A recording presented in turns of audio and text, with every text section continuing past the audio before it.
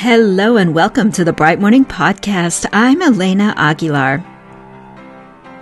So friends, the podcast is on break right now, but I've got an episode for you. Originally, we shared this episode back in January of 2022 to help you kick off the calendar year, and it received so many rave reviews, so I'm bringing it back today to help you establish a routine that might support you in kicking off 2024 on a great note. So I just want to encourage you to use any time away that you have or the break to begin a routine that might nourish you all year long. And if you're looking to deepen your learning and development next year, then I want to suggest a Bright Morning membership. Our next cohort begins in January of 2024, and I would love for you to be a part of it.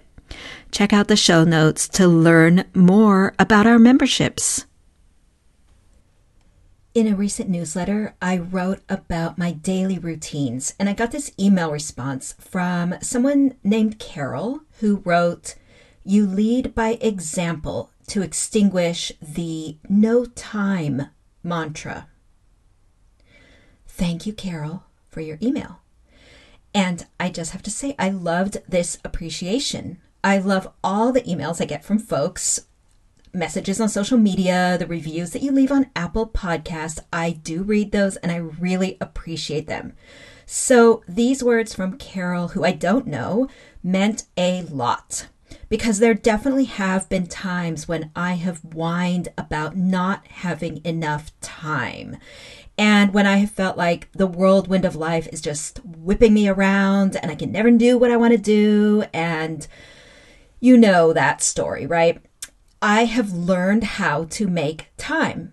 Because, well, okay, let me back up. Time is a finite resource, so I'm not really making time because there are only 24 hours in the day, and I am very clear that one day I will die. And so I am very intentional about how I spend my time. And I realized I'm skilled at being intentional because of the time I take to slow down and look back and reflect at my day, at my week, at my month, at my year, and identify how I felt, what I learned, where I was energized, where I felt like I was living my life's purpose.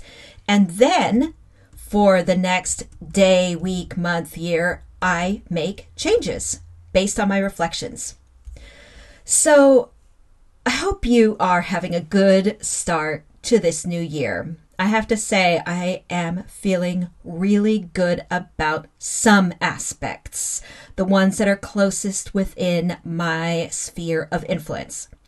And I want to trace that back actually for you and just tell you a little story. Last May 2021, when I did my end of month reflection that I'm about to describe to you, I came to this huge realization about my life and how I spend my time.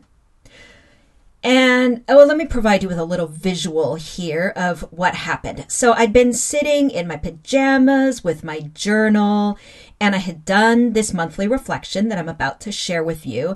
And then I had this realization about how I needed to organize my life, my time, my calendar. And 10 minutes later, I had gathered around me. I was surrounded by big sheets of white poster paper, like that white Post-it notes, that are sticky, but they're like chart size paper. And I had multicolored Post-it notes and Crayola markers, and I had printed out pages of my calendar, and I had my computer with me. And I just kind of went into this like frenzied, inspired state, which happens to me sometimes when I've got good office supplies around me and when I've got a big idea.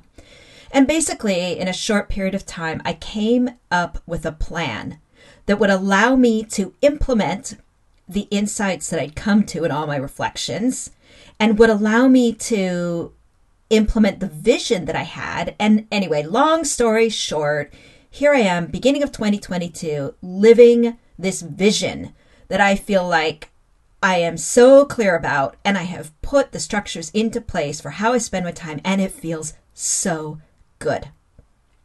Okay, I'm not going to tell you any more about that because I want to give you something practical that you can do at the end of every month, maybe even just once, maybe even just now at the end of January, because here is the thing. So many of us, I know so many of us set goals or intentions at the new year, create commitments and so on. And then many of us don't implement those to the extent that I know we truly want to. This is not because we lack willpower or desire. I think it's because we don't set up the structures and the routines or the habits that will enable us to do what we want to do. I know that there are years that I think back to when I would set New Year's goals or intentions, and then as that year came to an end and the next year started, I would think back to those beginning of the year, January, all that like hope and excitement I had and the goals and the intentions and the things I'd written out. And at the end of the year, then I would feel like, I didn't really do it. And I'd move into the new year, again, wanting to set intentions, but also feeling like, I'll probably just drop it again, like I dropped the last ones. So I want to say, sometimes it is absolutely fine to drop goals. And I feel good about some of the goals or the intentions that I dropped in previous years, because maybe other things came up or happened that were more meaningful. Or perhaps the original goal wasn't the right goal, like it didn't come from the most important, deepest place. And so at the end of the year, even though I had dropped some of those initial goals, I still felt successful and accomplished. But there was still this kind of feeling tone lingering around of like, well, you didn't do what you said you were going to do.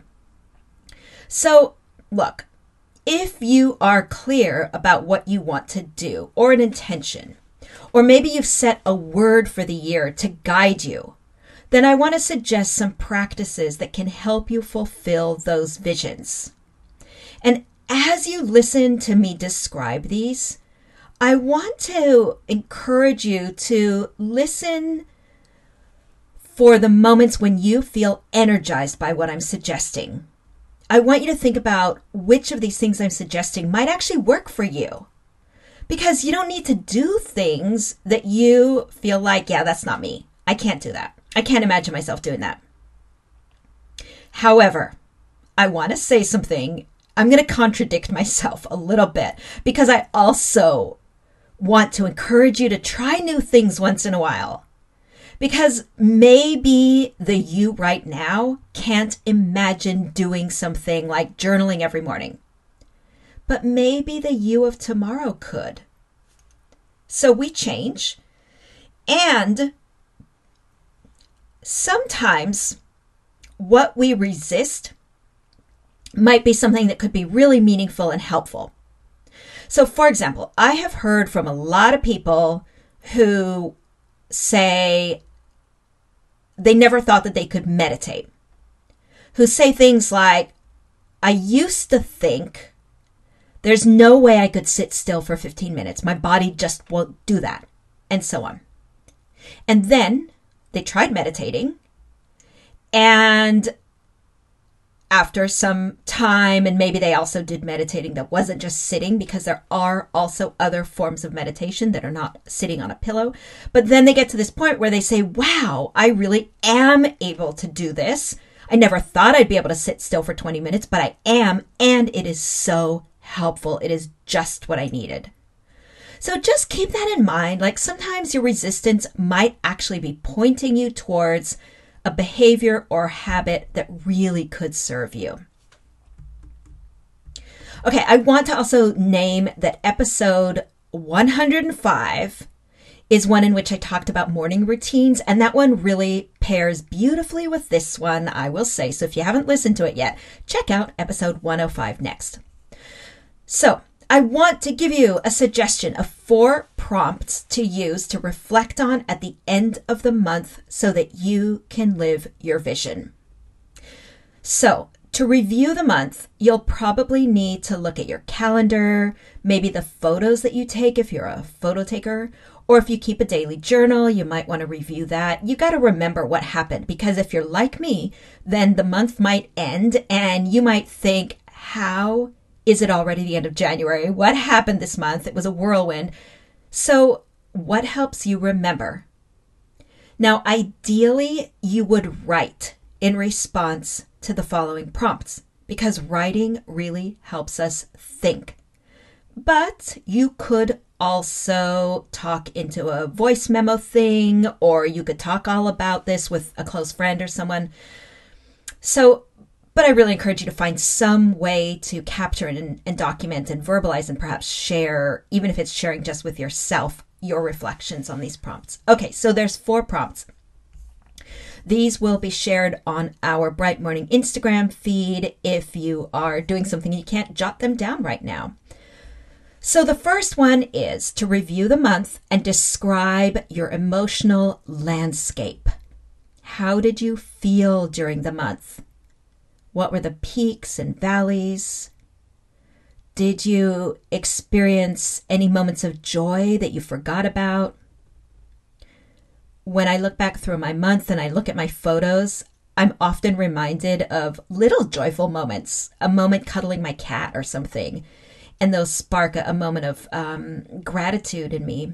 So pay attention to, when you're reflecting on the month, pay attention to when you recall feeling or having felt energized, alive, when you felt like you were doing something meaningful or fulfilling.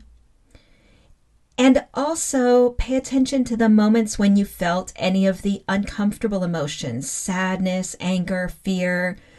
There's an opportunity then to get gently, kindly curious about what was going on.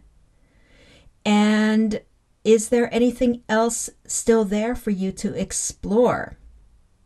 Maybe noticing if there are any patterns in how those uncomfortable emotions show up, or which of the uncomfortable emotions show up most often.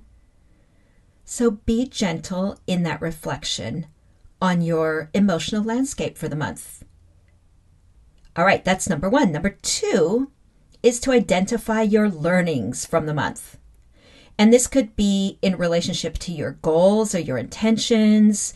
You could identify learnings that were connected to the hard moments from the month. Your learnings also might be things you are learning again and again, month, year after year. So, for example, I keep learning almost every month that for me, having unstructured open time on the weekends is critical to my well-being. Another learning could be that you really thrive when you are working with this person or that person, or that you do your best work in the morning or at night. So that's number 2, identify your learnings from the month. Number 3 is reflect on how you lived your word, or you fulfilled your vision, or you accomplished your goals. This is your moment to make the connection between your annual commitments. What progress did you make? How did your word or your vision show up in your daily life? Where were you honoring your commitments? Now, the hard part about doing this is focusing on what you did do and not slipping into critical self-judgment, to like what you didn't accomplish or where you slipped from your intentions. So be sure to really practice awareness if you have that tendency to be self-critical, which so many of us do. And sometimes I do something like I pick a mantra for myself when I'm reflecting on the month, and I say to myself something like, only kindness, Elena, only kindness. Or I say over and over, you did the best you could. Be your own champion. Because otherwise, again, if you have that tendency to self-criticism, you might just feel like, oh, I'm not making progress. But if you do repeatedly see that you are not making progress on a goal, or you're not honoring a commitment, that could actually be an indicator that you want to rethink that goal or that commitment. I mean, there could be learning there for you about your true desires or your capacity or what matters most. So rather than beating yourself up, say, what can I learn when you recognize that you are falling short of that vision you set for yourself? One of my learnings is always that in January, when I create goals and commitments, I often think I can do way more than I really can. I tend to set too many goals or I make them too huge. So throughout the year, I am often narrowing or prioritizing and cutting. All right, so that's the third, is reflect on the annual commitments. Finally, number 4 is to determine the story that you want to tell about that month. And a story is the conclusion that you come to, like the summary statement. This is where you have a lot of power to create the larger narrative of your life. So be thoughtful. You can tell a story, for example, in which you are a victim, or you can tell a story in which you are empowered. And so I often write and talk about what I call empowered stories. That's how I describe it in my book, Onward. Sometimes I also talk about telling expansive stories. Those are stories that contain possibility. So you know what, let me give you a couple of examples and you decide what kind of story I'm telling, or what do you think? So here's example number 1 is I could say January. January was a shit show. It was chaotic, and I experienced another round of whiplash as school was open and then closed and virtual and in person and hybrid, and January was hell. That is one story I could tell. A second story about January could be, this month was so hard for so many people, and it was exhausting. I experienced a lot of grief and despair. So do you hear the difference in those stories, right? So in the first story, there is some blame. The teller of that story does not feel empowered. In the second story, there is an acknowledgement of experience and facts, but it has a different tone. Maybe that second one wasn't expansive and maybe not even empowering, but it's not disempowering. To say this month was hard, it was exhausting, I experienced a lot of grief and despair, is not necessarily disempowering. You could tell that story as a statement of what is, of truth. And, you know, these are hard times. So I am not encouraging you to look for the silver lining or to be inauthentic.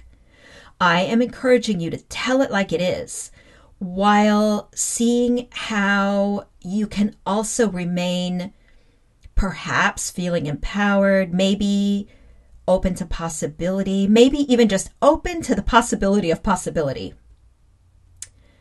So that is the fourth prompt, or the fourth area for you to reflect on at the end of the month. What is the story you want to tell?